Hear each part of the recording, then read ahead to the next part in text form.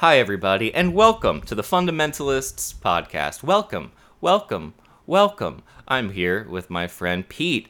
Pete.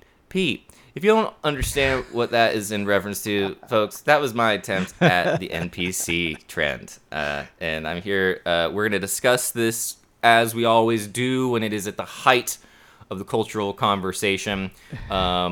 About give or take a month or two, and Pete had this idea to talk about the NPC trend. If you're not familiar, there is a social media app called TikTok where a lot of young people and older people will get in online and they'll share short videos, and sometimes they're very entertaining. And what TikTok really is it is a haven for trends, spur of the moment trends that take off and become cultural topics of the conversation for a second, and then off they go into the ether. And this one is particularly interesting.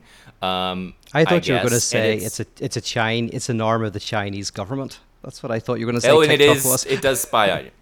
Yeah. And it was taking all of your information, apparently. Yeah. I do not do TikToks. I do enjoy a TikTok here and there. The NPC trend is very strange, and NPC stands for non-playable character, so it's a reference from video games. If you're not familiar with video games, an NPC is a type of character who has a pre-written script that when you talk to them, they can't really deviate much from it because they are not real characters. They're just sort of around the town or whatever. You walk up, you say something, and maybe you walk away for a second, and you go back, and they'll say the exact same thing because they're not that in-depth. They're NPCs. There's nothing really going on there. And so these people will kind of do these TikToks, and they'll respond to gifts that are given. So a little background information. First of all, Pete, how you doing? I'm good. I'm realizing I look a bit messy. I need to get my hair cut. But yes, life is good. Good. Yep, that's pretty much my catch-up. That's great. And that was really good. And Peter Rollins, everybody. So the TikTok trend, supposedly, this information comes from one of my favorite YouTubers one of the only YouTubers I still watch or do watch. He's also a neighbor, humble brag. Nick Is Not Green, and he does these really fun Gen Z online journalist videos, and I find him to be very smart and funny, so shout out to him. He was informing me that the TikTok trend most likely had its genesis back in 2022 by a creator from Japan named Natu Koko, who would kind of get online, do something very similar to the NPC trend, but it didn't blow up until the famed Pinky Doll video got famous. And Pinky Doll has been accused, supposedly, of stealing the trend from Natu Koko, but Pinky Doll says no, she just merely popularized it. And I would agree with Nick that, who cares? And so Pinky Doll would do these videos for 6 hours a day, 7 days a week. And she basically lost, I believe it was a cleaning company that she was working with her mom on. It fell by the wayside. She needed a way to make money for her daughter, I believe, or at least her child. We can keep it broad strokes. And so she started getting on TikTok, and originally she was making about $250 a day, which is still a significant amount for any kind of live streamer, but it blew up.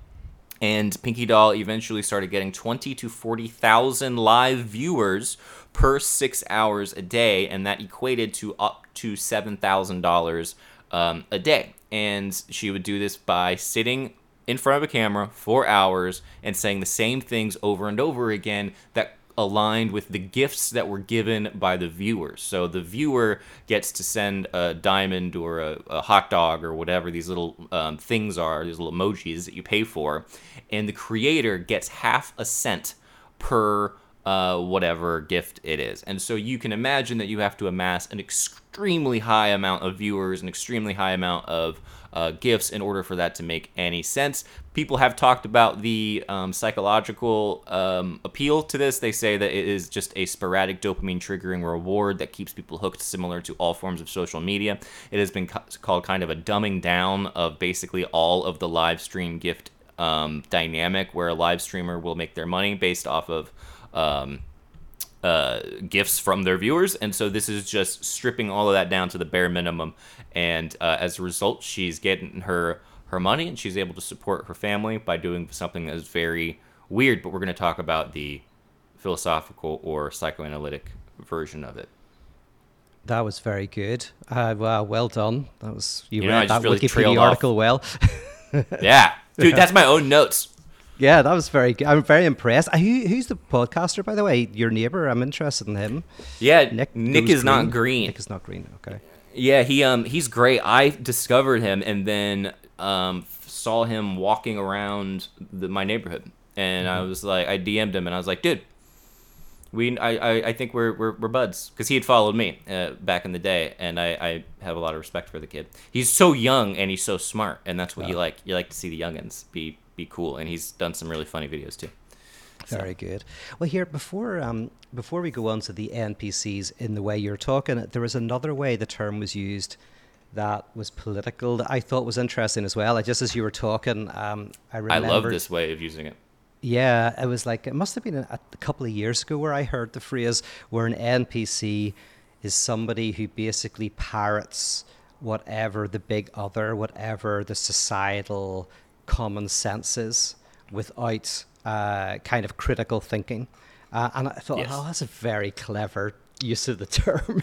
So good, dude. When I heard it used I heard it used in relation to, like, you talk to someone and they just spout Fox News talking points all the time, and you can tell that they're just fed programming. Like, they come off like they're programmed, and it does sound very often like you're not talking. It feels like you're not talking to a real person. Not that that's exclusive to one side of the political spectrum, because certainly there are people you can talk to, especially in LA, who are doing the same thing. We're like, oh, you're not a real. There's nothing going on there behind the eyes. Well, that's funny, because I heard it primarily used by conservatives, about progressives, but you're saying really you primarily. Oh yeah, that's where I first heard it. So, but you can kind of. Was that when you were in? Was that when you were in your Russell Brand chat room, your Discord, your Russell Brand? That's when I was in my 4chan. That was when I was in my 4chan group. Yeah. Oh yeah, Russell Brand is a very topical one to talk about. Yeah, it's too topical. Yeah, too topical in a for month. us. Yes, exactly.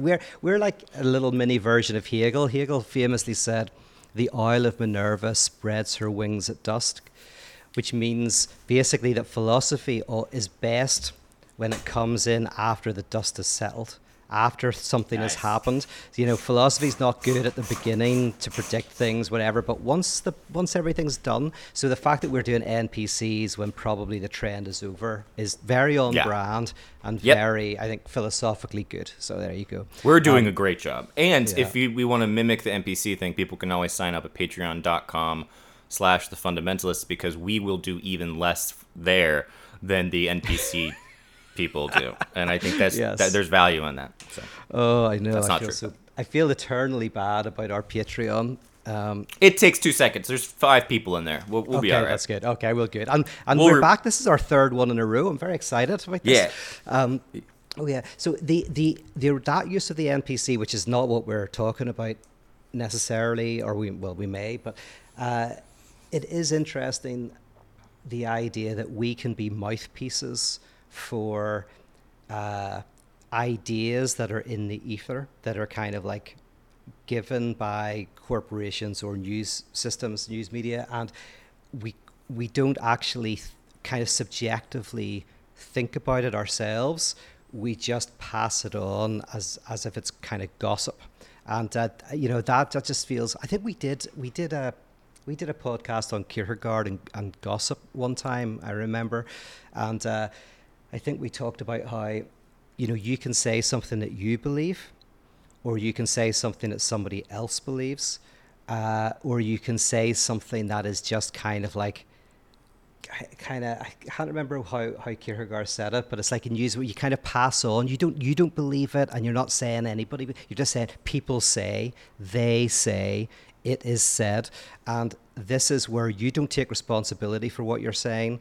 Nobody else is really taking responsibility, but you're still passing it on, and so in a way you're a non-playing character, because you're not subjectively invested in what you're doing at all. Just like in those prayer wheels, where you can literally put a prayer in a wheel and turn the wheel and it prays for you, and you can be looking at pornography or something. Doesn't matter subjectively.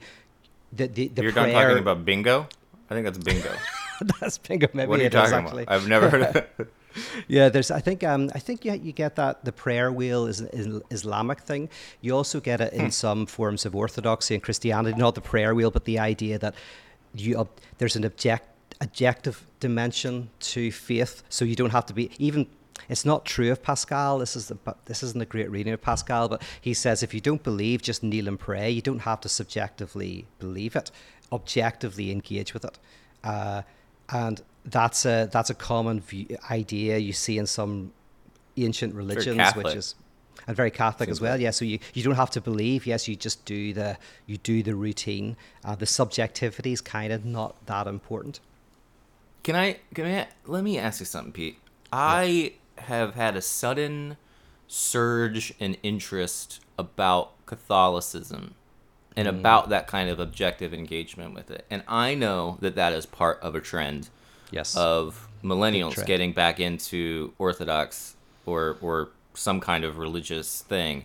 Yeah. And it happened it felt like it happened organically, where I was reading stuff and I was like, I've never been to a mass. I don't know what that's like. And it seems so interesting. And my wife grew up Catholic, and I was like, hey, let's go to a mass some Sunday, or whatever you would call it, a church that is Catholic. And she was like, it's so boring. She was like, it's just so. She was like, and I think she had her like, I don't want to go back to those days of being Catholic. But why am I interested in Catholicism? It's something I'm relatively okay. What's going on? Is that part of the same thing? Am I echoing the trend of my generational anxiety? Yeah, I mean, the trad revival is huge among kind of the left. There's various moves, and one of the moves, as you say, is the trad. And I know a lot of people I respect who have kind of gone that direction for a variety of reasons. So let me say one kind of reason. There's a few, I think, but within progressive, we've talked about this a lot before, but within kind of like a very a place where everything is possible, where, as Lacan says, if God is dead, nothing is impossible. I.e., there's just you can do whatever you want, but it actually causes huge amounts of anxiety and subjective anxiety, burnout, fatigue, etc. That going into kind of traditional Orthodox religion can really help to minimize that anxiety. I mean, that's one way. We've had to at times have conversations in our house about the dog and about putting boundaries on the dog, because when I came into the relationship, Goose had no boundaries whatsoever, and she also had a higher level of anxiety all the time because there were no rules and she could go anywhere, and she didn't have a place like a bed or enclosed space. And I was like, dogs do thrive off of some kind of like rule, like some kind of boundary, so that they can feel like they're in part of a pack and they can go into their cave. And we eventually started doing that here and there and being a little more strict with her, and she's been a lot better in recent years, and I think maybe that's part of it. And so basically I'm just like the dog. Yes, I've thought that many times. And here's the thing about orthodoxy is like within evangelicalism, you do, subjective belief is important. In fact, it's kind of primary. The first thing you have to do is subjectively say, I believe in Jesus Christ, whatever, the kind of confession. And then you go into the objective practices. So subjective belief is very, very important. Within Orthodoxy, it's really the rituals that are the most important. You belong and you behave before. So, for example, in evangelicalism, you believe, behave, belong. So you subjectivize the belief. You say, I believe in God, I believe in Jesus. Then you behave, as in you pray and you repent. You engage in that behavior that kind of countersigns the subjective affirmation. And then you belong. You enter into the community of practice. But within, say, Judaism, you have, it's just like an infant. A baby belongs before there's any belief. They belong to the family. And then becomes behavior. They engage in the behaviors of the family. They go out and walks. They play games on a Saturday night. They eat at 6:00, whatever it is. And subjective belief comes last. And at first, the kid believes everything the parents believe, and then nothing the parents believe, and then somewhere in the middle. So I think the move to the trad move as well is it's people who don't want or aren't able to embrace subjectively some of these beliefs, but want objectively a certain set of ancient practices like Freud almost says, like he says obsession is a private religion. So the anxious child doesn't step on the cracks in the pavement or touches taps the same amount of time. And a kid plays with all sorts of obsessional games that help to alleviate the anxiety of their own fragility. And so in a way, you could say that orthodoxy provides a set of practices that can feel like a balm in relation to modern society. I'm skeptical of the move, but I can understand it, Man, you really had that locked and loaded. That was really good. That was so that's nailed it. Good stuff. I do feel like there's a way to tie this into the NPC thing. Yes. Oh, there is. Yes. In fact, you have the lack of subjective belief in what they're doing, just an objective thing where they're getting money, and then the person, they get a sense of control and stability because they can go, hey, say this weird thing over and over again. No, you're absolutely right. Like, there's a real connection, because what you have with the NPC, like Pinky Doll, is the whole thing is about, she's not subjectively there at all. She responds to the demands of the other. She is just an instrument of the other's demand. It's a very perverse structure, actually, because the ultimate perverse fantasy is, I am there utterly for the pleasure of the other. I am a vehicle for the other's pleasure.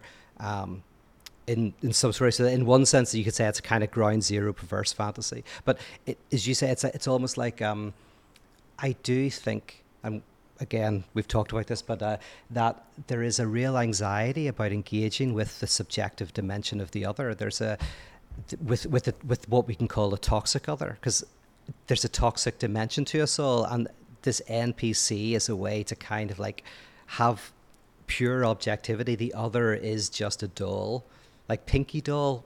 The name says it. Like, Pinky it's right is there. It's feminine, and doll, which is like just a non-subjective, purely objective material thing that then you play with and responds to you. And yet, here's the funny thing: is like, whenever NPCs break character, people get a huge amount of enjoyment from that. I haven't seen that too much, but I saw one thing with the Pinky Doll broke character once, and everybody loves that, because at the end of the day, what terrifies us is also what draws us, which is the subjectivity of the other. So deep down, we're kind of drawn to, who is Pinky Doll? Like, what lies behind this? Yeah, and it makes mask. It feel more. Her accent was so, I think, different. Like, she had a different accent when she breaks character. Like, you see the real person shine through, because I think it was her daughter that was like getting in trouble or something, and she was like just immediately stopped. And then I'm sure the viewers get to be like, oh my gosh, we're seeing something unique and special. Another thing that I heard said was that the amount of, like, the retention that people have for these things, like getting 40 to 60,000 live viewers is a pretty insane number, but the retention where people aren't dropping off and they'll actually stick with the person is apparently incredibly high for this trend. And so people will, for hours, like, keep watching this. So it's not like, oh, you get on and you see it for a second. It's like it hooks you really, really hard. It hooks the viewer and keeps them there for the duration of the live stream, which I think is so interesting because it's such a simple formula. Yes. Yeah, it's I mean, there's so many interesting dimensions about it. You mentioned the dopamine hit, it's like, but yeah. What is it that, like, I do think that one of the things about sexual encounters, which is always traumatic, and I think even more traumatic today, is having to talk about what turns you on, and having to kind of like navigate the weirdness of sexual dynamics, and again, if you can just kind of very safely get something sexual. I mean, this is more like OnlyFans, but you just pay, you get what you want. Yeah. There's no awkward conversations. Now, I don't know if that connects too much with NPCs, because it's not explicitly sexual, but there is a sexual dimension to something like for Pinky sure. Doll. This is incredibly like kink adjacent. Yes, yes. And I kind of wonder, I don't think I'm on the right lines here necessarily, but whenever I talk about like the ground zero kind of perverse fantasy of the other is an instrument of my pleasure, or I am an instrument of the other's pleasure, where kind of like there, then there is a sense in which that pure, the other, there is no subjective other. They literally are just doing what you want. I think there's something inherently sexual about that I think appeals to us all, not just a perverse structure, but there's something that's very appealing to that maybe it's touching on. I think it's. I was talking to a buddy about it, and it is that like dominating sub thing, the dom sub Yeah. sort of situation. Except the punchline is like in, well, it's not even a punchline. Just like in those situations, the person who is seemingly the object of desire is actually the one who's like in control, because the person who's doing the NPC thing is just like raking in cash, and their mind can be anywhere else, and they have complete control over tens of thousands of people at any given moment. So it's like, Yes. it's weird when you see it, because you're like, oh, we're objectifying and it's strange, but they're in, like, they're doing this for a reason, and they're you know, they can stop it at any time, and then they're making more money than I am, so that's great. Yeah, and that's very, what you say is very true in terms of sadomasochism. It is generally the masochist who is actually in control. That's the secret, is that they're usually the ones who introduce their partner to it. They're usually the ones who kind of create the scenes and yet attempt to make it look like the other is in control. And then there's an interesting dynamics. I don't know if you've seen the movie Sanctuary. It's absolutely brilliant movie. Just came out last year. It's a comedy about masochism, and it's like a play. It's a two-person movie. A man who's very wealthy, and he's just inherited his father's kind of multi-million-dollar business, and then this woman who he pays to dominate her, or to dominate him, and then basically he's breaking up with her. So the whole movie, and I'm not giving anything away because this happens quite early on, but he's basically, in the nicest possible way, saying to her, we've got to stop doing this. I have to take over my father's business. And it's been really fun. And then the whole movie is about the power dynamic and the play between these two figures. Absolutely brilliant movie, definitely worth watching. But what you're saying is Pinky Doll has the power. She's acting as this powerless figure, but she's created all the rules and can kind of come out of it at any time. So it's an interesting dynamic, the power relation. Yeah. It's interesting too, the because TikTok is such a generator of these things. My understanding is that, like, if you get on TikTok and just you do a lot of content, like you create a lot of content, inevitably one of them will blow up in some way. What TikTok does differently than, say, YouTube back in my day is, and I've heard about this from like some folks who went to VidCon, which is like the Comic-Con of video entertainment, basically. And VidCon was founded by John and Hank Green, who are the Vlog Brothers, and then it got bought by TikTok. And now if you go to VidCon, the YouTubers are, maybe some of them are still there, but the real thing is TikTok. It's all the TikTok creators, except apparently when they do the meet and greets, no one shows up for the TikToks, because the TikTokers, even though they amass all these millions and millions of followers, the community oriented thing, or the stuff like, I want to meet this person because I feel a relationship to them, isn't there anymore, because TikTok is so transient in nature. So I think it's interesting. And you mentioned this because actually Elliot suggested a different possible topic, which we'll probably do next week, on parasocial relations. And we've talked about this before privately, but what you give people with SourceFed is a kind of like friends thing. It's like people got to know you, they got to hang out. Yes, how can you feel that in the same way with a TikTok dancer?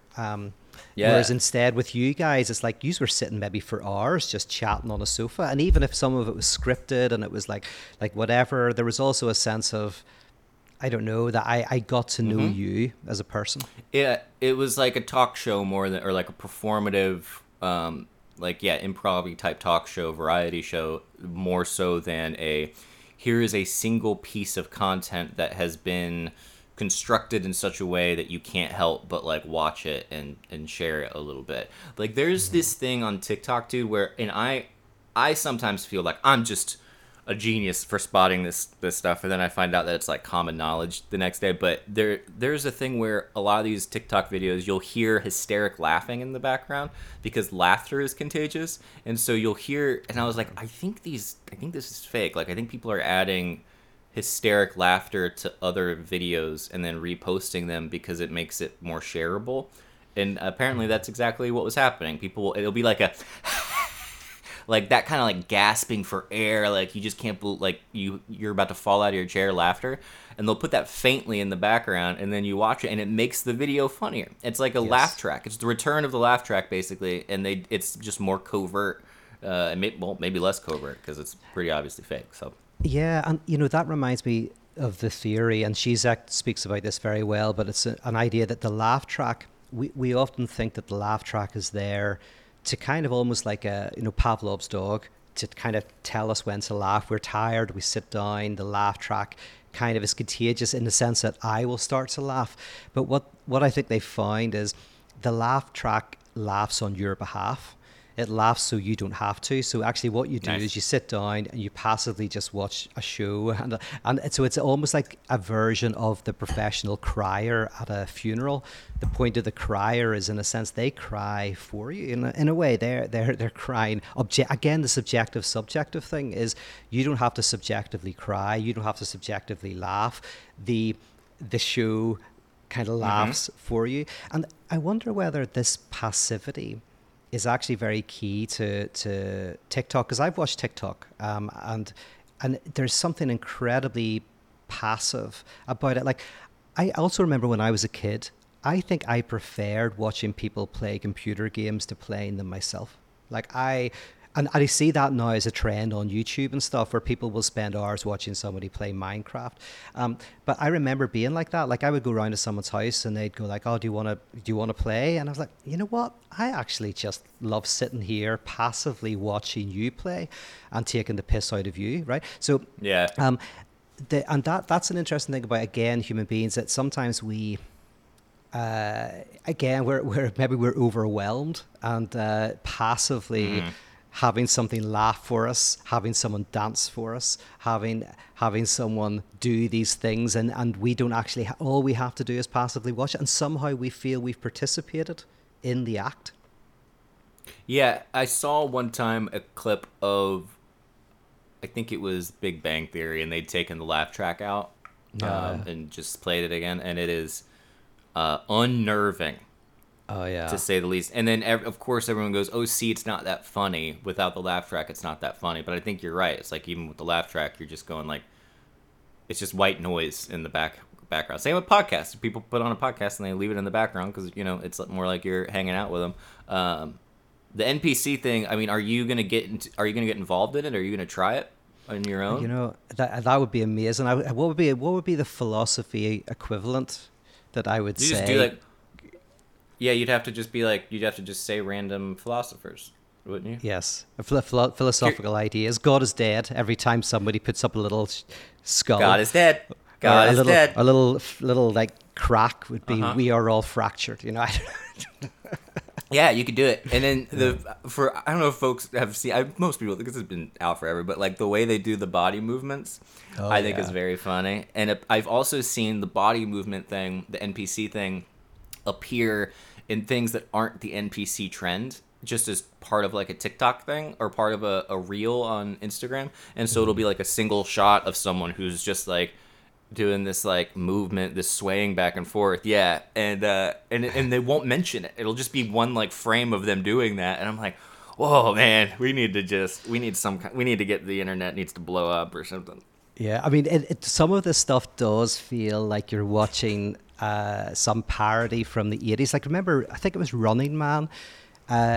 the original Running Man with Arnold Schwarzenegger, like it would have these adverts of, it was set in the future and it would be like some crazy thing. Or that Sylvester Stallone one, Demolition Man, and it had all of these visions of the future and weird things, and some of them are happening. Like if in Demolition Man you had an advert where you had Pinky Doll doing her thing, it would make sense. We would just be laughing. Like that's what a hilarious satire about the future. But it's weird. Have you seen that the Matthew McConaughey from Interstellar meme? I think I might have sent it to you, but it's millennials looking at Gen Z on TikTok, and it's Matthew McConaughey when he starts to cry on the ship in Interstellar, and he's watching his family, but instead it's Pinky Doll, and he just starts losing it and reaching out and just being like, "What are you doing?" Oh man, it got me so good.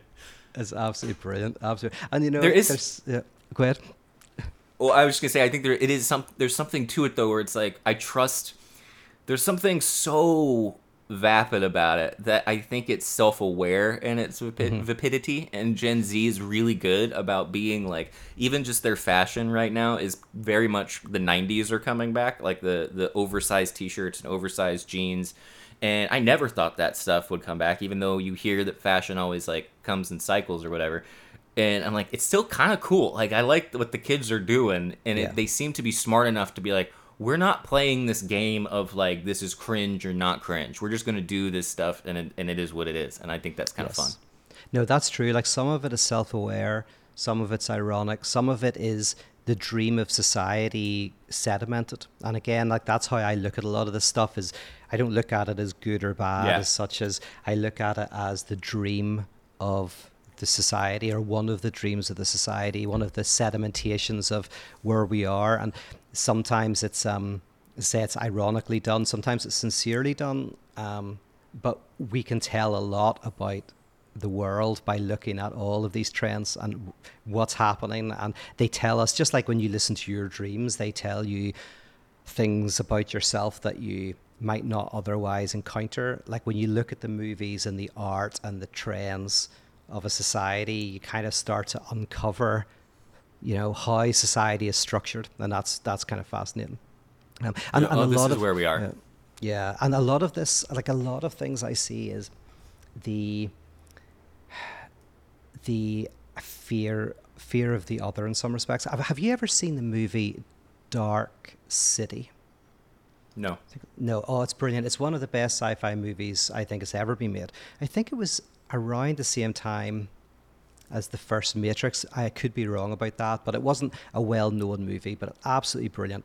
Dark City. Is this one that... No, I'm thinking of something else. Describe it. What is it?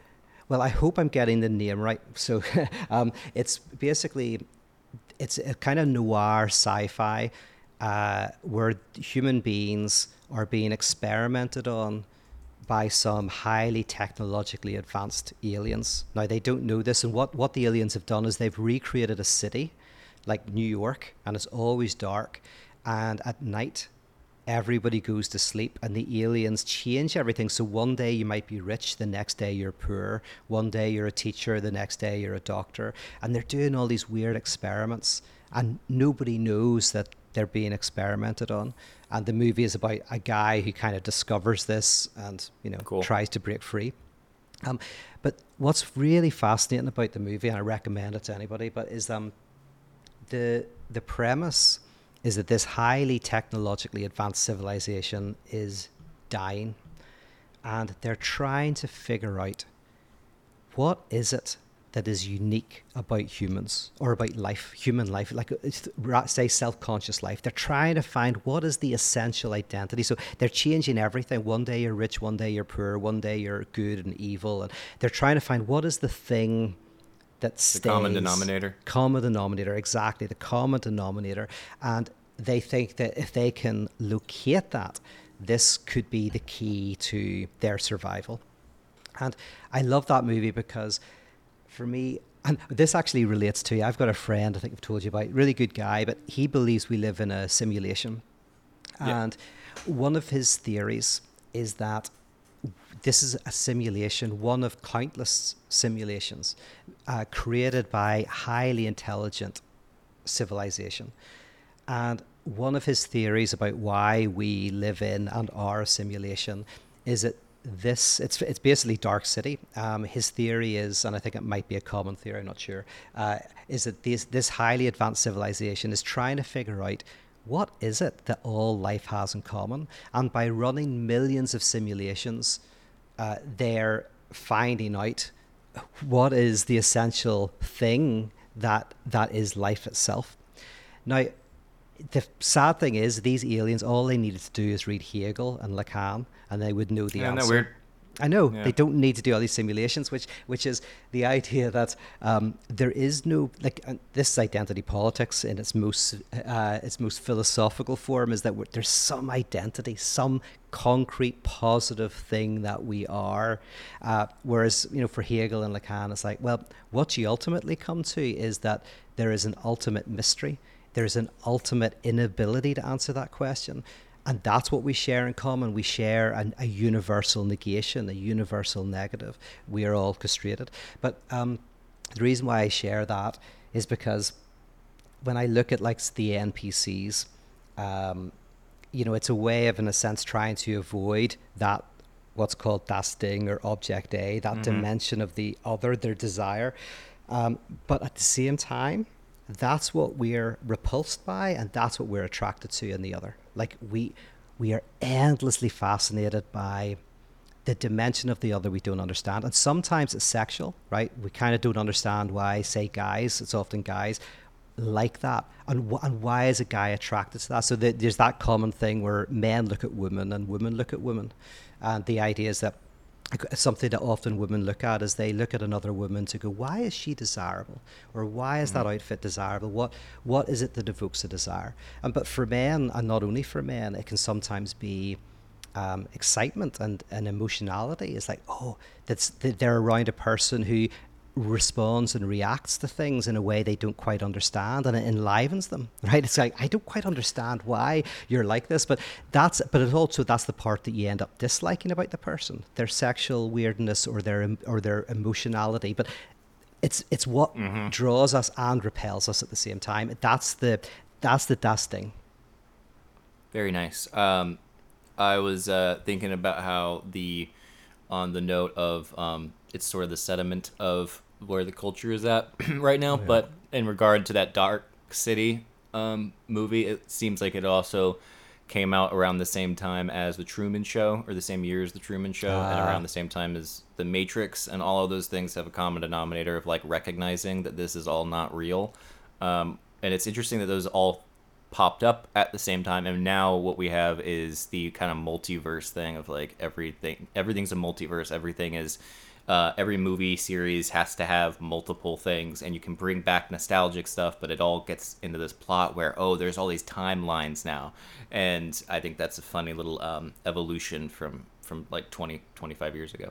Yes, and also another movie, I haven't seen this, but a movie that came out exactly the same time as The 13th Floor, and Todd McGowan says that's even better than The Matrix. It's very good, and it's the same kind of thing. So yeah, you're interested. Cool. At the end of this, from Dark City, The 13th Floor, The Matrix, and The Truman Show, they're all exploring a similar issue. Yeah, and it was all right before like Y2K too, so I'm sure that had some kind of play and like the anxieties that were going on. But the simulation thing of we're there's all these different programs running. It's for one, it's a idea that always sticks with the level of the technology that we have. Like, we're always using the metaphors of technology, the current metaphors of technology, but it is the same essentially fantasy of the we're in a dream of a supreme being. Our whole lives are the dream of a turtle or whatever. It's like somewhere cosmic, whatever, and it's just the same thing in different clothes, I guess. Which is the philosopher who I actually quite like, he's an Irish, one of the few great Irish philosophers, is George Berkeley, and he was the kind of true idealist, and for him, yes, we are all in the mind of God. Nothing exists, and it's actually one is a fascinating philosophical frame, but as you're saying there, it's like it's almost like he's kind of the philosopher of today in some ways. There's definitely techno thinkers, techno posthumanists who have very similar views to Berkeley, and we should do an episode on him someday because it's fascinating, very interesting. But that idea of multiple, I was thinking when my friend was telling me about it, going like all of these multiple simulations running to get to answer the question of what is das Ding, which is the Freudian question, what is the essential black box of the other's desire. I love the metaphor when I listen to that because I go that it's beautiful to have a vision of a highly advanced, like absolutely like at the pinnacle of technological innovation, a society that runs millions of simulations to try to answer the fundamental question, which is what does the other desire? I mean, that's how psychoanalysis is the fundamental question is what does the other desire? And the fundamental insight is I desire the other's desire. Like if a technological civilization has to put all of their resources into millions of simulations to answer this question, it's another beautiful metaphor for how much we desire the other's desire, how much we want to be in it and to capture it and to orbit it.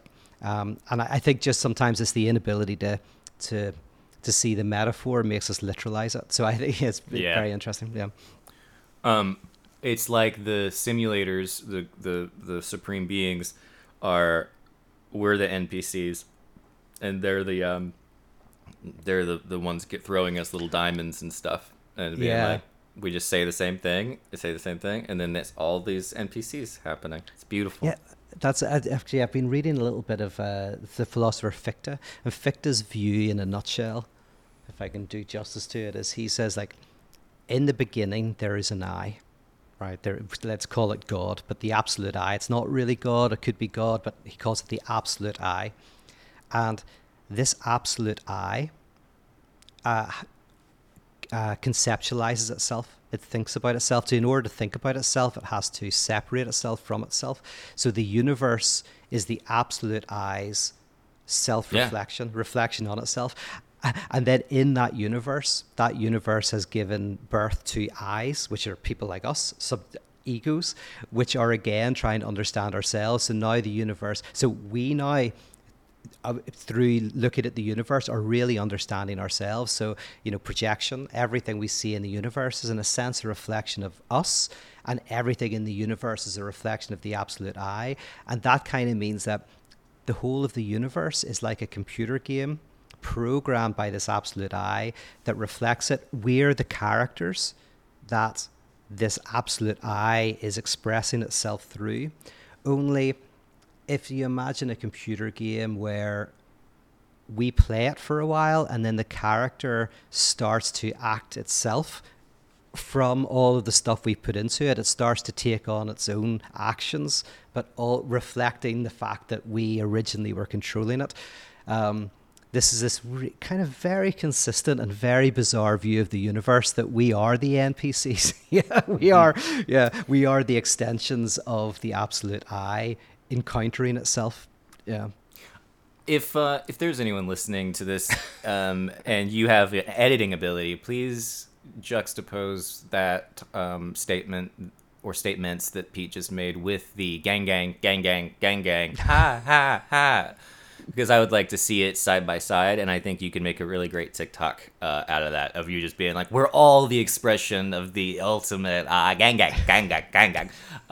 It'd be great. But I agree with everything, I guess, that you're saying, and I've never heard of Fichte, though, but I'm Fichte to figure it out. What was I going to... I had something, actually, to... Well, I can bounce off what you said there as well. Think about it for a second, because oh, go ahead. The multiverse thing, the only thing I was going to say is the multiverse thing is also, I think, in line with...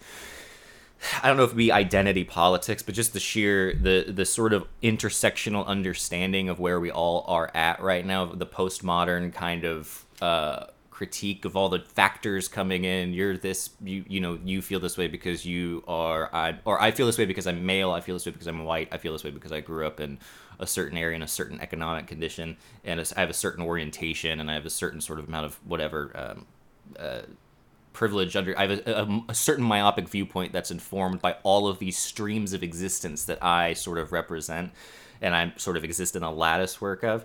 It does still seem to align with the multiverse theory that is so popular right now, where it's like there's another me that's in this particular situation. There's another me who is a little bit where this never happened, and I'm a different person because of that. So it's fun.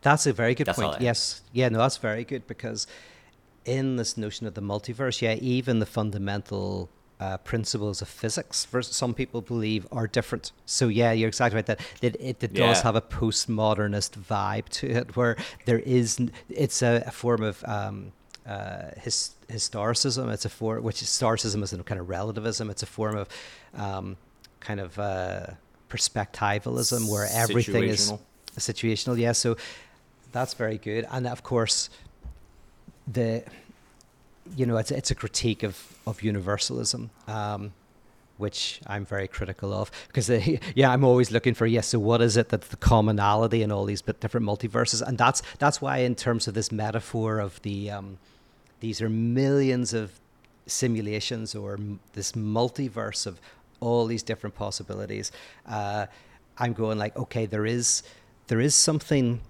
that you will find that links everything, but the reason why these aliens can't find it is it's not something positive. Every time you have something positive that you think, oh, this is it, no, that just portrays a particularity hidden in universalism. So we might say, for example, we believe in meritocracy. And then you go, yes, but hey, meritocracy has benefited some people and some groups over others. So you tear it apart, tear it apart, tear it apart. So every time you try to find a universal, you can tear it apart. But what you can't tear apart is the universal of negation itself. And eventually, in fact, you know what? The aliens might have figured it out right now in the fundamentalists. This was the simulation where they come to understand. Exactly. Yeah, so there you go. Well, they might switch off now. And they can send the check. Yes. Because if we got here from Pinky Doll, that's pretty good. Yeah. Do you want to know about a weird book that I'm reading right now for fun? Oh, please. Yes. This is, because it's somewhat related, it's called Time Loops. Ooh. It's all these stories about precognition, retrocausation, and the unconscious. And it's really fun tales about like people who have precognitive dreams, and then they go into, and then he goes into the skeptical sort of being like, here's the reasons that this doesn't work. And then he goes into all these different fun examples, and it's so much fun. This is my version of like entertainment, I guess. And I'm reading this a long time more seriously. I love it. And I was like, your buddy would love it too, because it's like this tale of like just really specific dreams that people have, and then they come true. And it's one of those things that does make you go, oh yeah, maybe it is a simulation, or maybe there is. The argument I think that he makes is not that is basically that we have a very natural but untapped ability that spans time to prepare ourselves for future events. It's so great and so science fiction-y. Yes, I wonder. You're making me think like this is from a structuralist perspective. You could say that there's two weird things about myths, which you'll know is, one is that they're so different. Like whenever you're reading a mythology, and Levi-Strauss says this, but when you're reading mythologies, anything seems to be able to happen. The moon can have sex with the sun, some animal can talk, like anything could happen. Yeah. And then at this other extreme, they all seem really similar, right? So there's these two opposites that mythologists, that anthropologists have had to wrestle with mythology. Is they're weird, anything can happen, and yet it doesn't, and yet like there's underlying similarities. And I do wonder whether like that's what it's like with movies.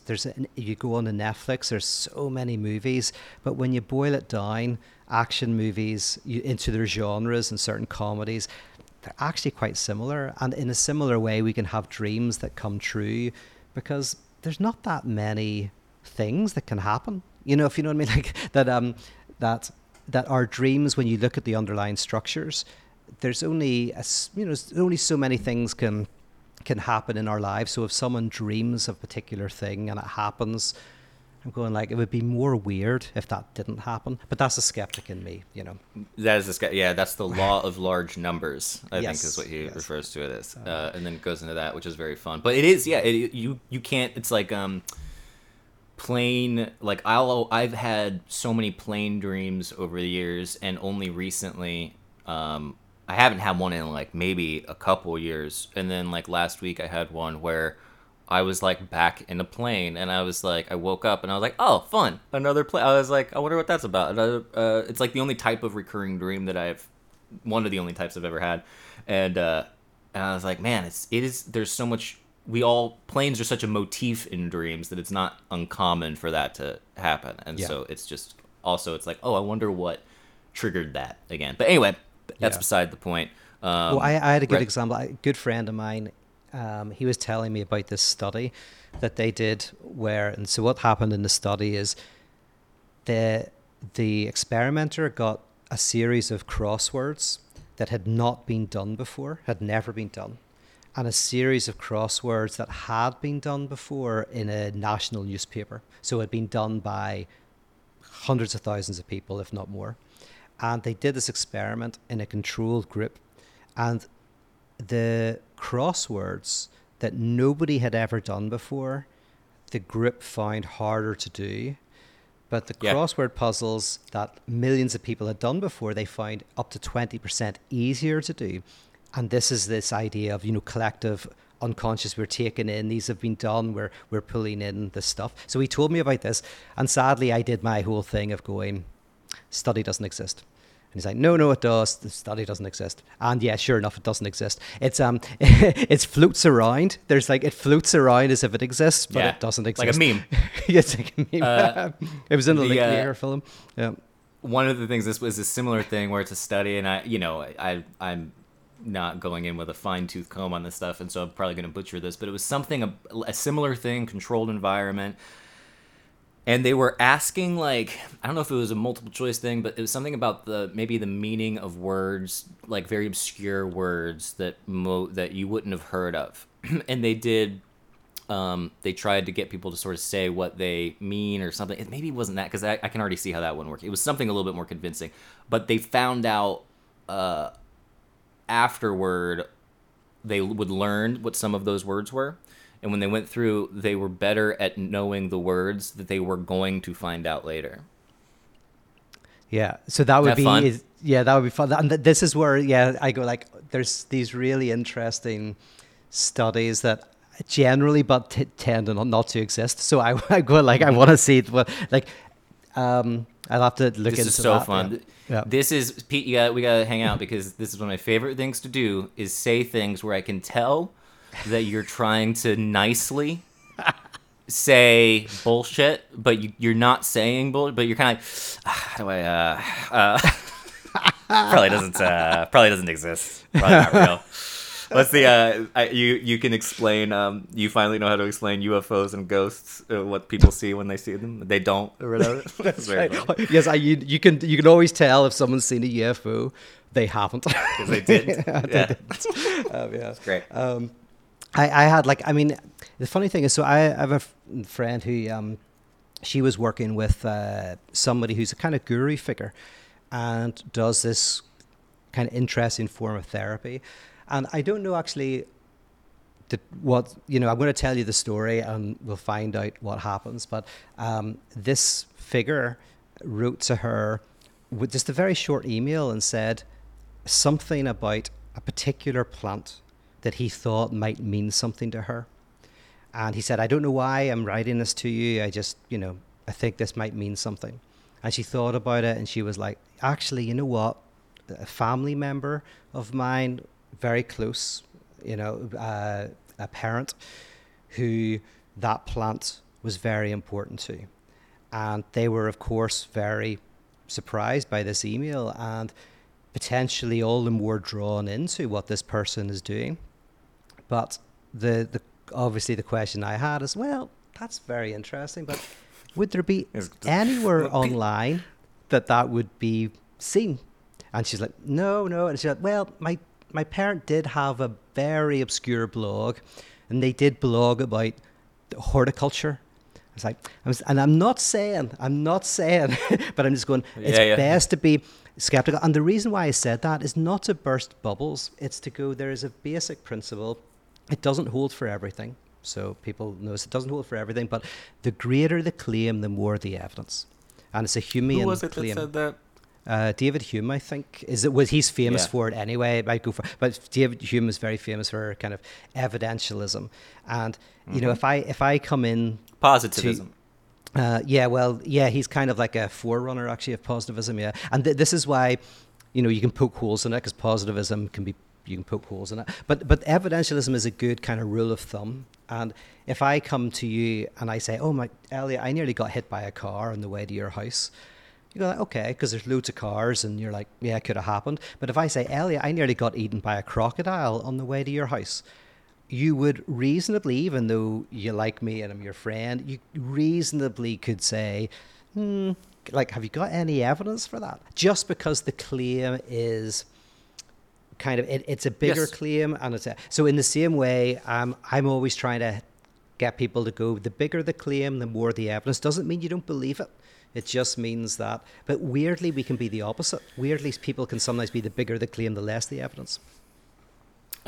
This is one of those things where you can believe multiple things at the same time and stay very...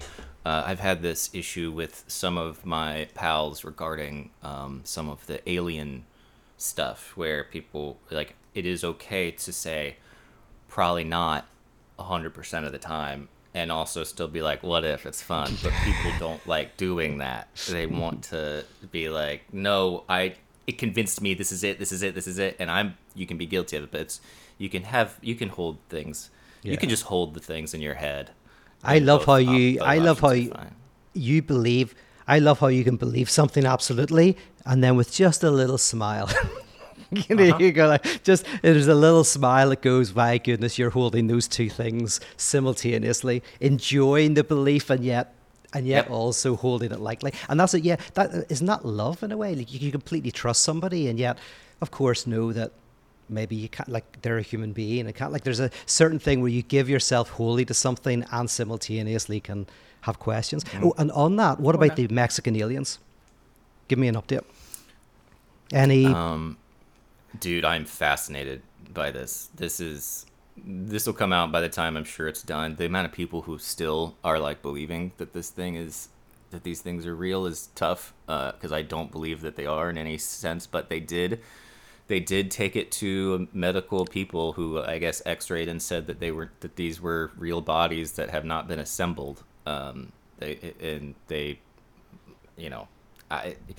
people are believing it, and it's like, the guy is a hoax. He's a hoaxer, and it's really fascinating.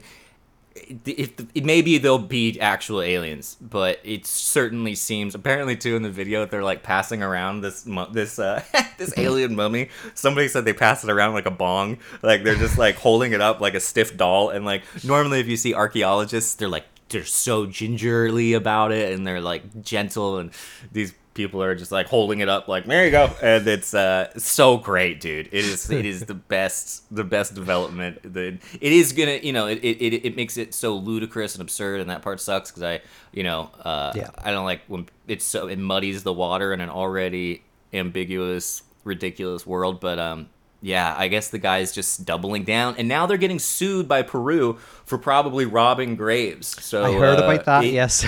Does not get better than that. I'm like, this is one of those things where I see it and I'm like, I'm invested, but I also kind of want to write a movie about it that is like Veep or the British version.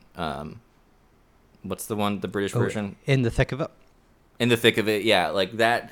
There's so much stuff here with UFOs that is so funny, but it's great. And hopefully they're real. Good. Yeah, yeah. And in the Thick of It series about UFO aliens, and that would be hilarious. That would be brilliant. I love it. Yeah. Not to say that it's not all real, but man, because it's just the willingness of people to believe, I think, is pretty wild. But who knows? Maybe it's real, Pete. That's the other side. Who knows? We don't know. I haven't gotten my hands on it yet. Great. Well, here, do you have a takeaway for the NPC? And I'll do a wee takeaway. I love the NPC trend. I think it's a great example of TikTok. I hope everybody gets involved with it. At least look it up once or twice just to see. It will make your IQ maybe drop a little bit, but at the same time, there's something incredibly fascinating about it. And I think it's great. And I think the internet, if this is where we're at now, God knows where we're going to be at in 10 years, but I'll probably dream about it anyway. So thanks. Very good. And this conversation has kind of led me back to that old German idealist idea that, maybe we're all NPCs, or what we can see in the NPC is we can ask ourselves the question, to what extent are we sometimes the vessel of unthinking ideas that we pass on, that we imbibe from how many times a day corporations? Yes, exactly. And now with algorithms and, how much are we, in terms of our belief about, political issues and cultural issues, how much are we being fed a certain vision that we then kind of propagate and don't even know that we're NPCs? So, like, in some respects, it's kind of good to look at someone like Pinky Doll and go, okay, to what extent am I Pinky Doll? To what extent are we all like that? Is there a way to break free of that? Or is there at least a way for me to subjectively be more involved in my beliefs, to kind of try to do more of the heavy lifting? I think those are all really good questions. It's kind of like, and maybe we're all NPCs and there's nothing we can do, but definitely there's elements where we become vessels for the big other. We become unthinking receptacles. Like megaphones. Megaphones for that. And, one of my worries about society at the moment is we actually lack a coherent big other. So Levi-Strauss talks about these things called zero institutions. And from what I understand about a zero institution is it's an institution that doesn't exist, but it kind of, you triangulate it, it exists in a virtual way, in the sense of, in Ireland, everyone buys a round of drinks. There's a very sophisticated grammar of when you buy a round, when you don't. How much money have you got? Do you not have very much money? Then you would buy maybe less rounds than someone who had more money. There's a whole grammar around it. There's no institution that guards those rules. You will not find an institution that says this is the rules of how to buy a round of drinks. But you kind of know it. That's a zero institution. It kind of doesn't exist. It insists. And I think we're missing zero institutions, which is where we all are unified around unthinking things. So in Ireland, we're all NPCs when it comes to buying a round.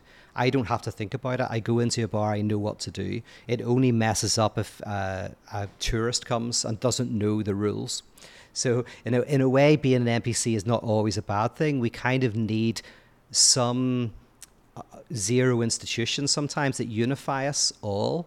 A good example I read once was during a protest, this woman was running away from a police officer. I don't know where the protest was. It wasn't in America, but it was a protest. She was running away, and the police officer was running after her to arrest her. And she was wearing heels, and her ankle went, and her shoe fell off.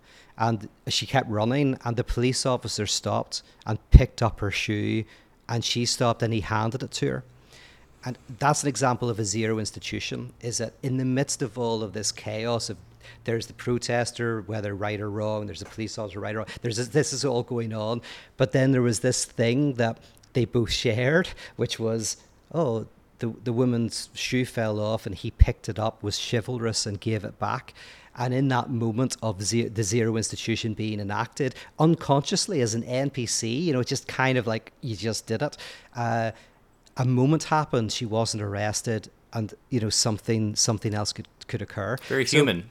Yeah, very human. So we are missing, even Thanksgiving in America might be a zero institution of sorts, where no matter whether you're conservative or liberal, you get round that table and you all give thanks.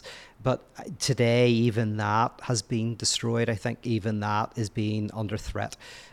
So there's a good and a bad side to being an NPC. And maybe this episode we can we've brought some of that up. My favorite time of being an NPC, I love it. It's when I'm at Target and I'm checking out, or I'm at buying anything from a cashier, and you do the game where you go, "How are you doing? Doing good. How are you doing? Right? I love that script, and I will ride that horse until I die. I love the exchange that both of us know that we don't give a shit, and we're just hello, yep, thank you so much, and it's like there's a comfort in that, and I enjoy it very much. I don't That's go an into the whole American thing. one. People are, you don't really want to know how my day is going. I don't care. I don't No. want you. I don't want you to want to care how I'm doing. Yes, it's a zero institution, and that's a great example because as a non-American, at first I didn't understand that because it was an NPC thing. You guys just do it naturally, but first time I go into a shop and the shopkeeper asks, "Oh, how are you doing?" I'm like, "What? What are you- You know, what are you- you want to do?" And I'd start telling them about my day. Oh well, had a bit of a tough day actually. I really appreciate you asking. Do you have time to sit down and have a chat about it? So that's a zero institution, and you just made me think of another one as well. That's a beautiful one that is under threat a little bit. I forget, but yeah, but that's a beautiful example of like something that in America you all do, and in a little brief moment it brings you all together, and it's an unthinking thing. Yeah, very nice.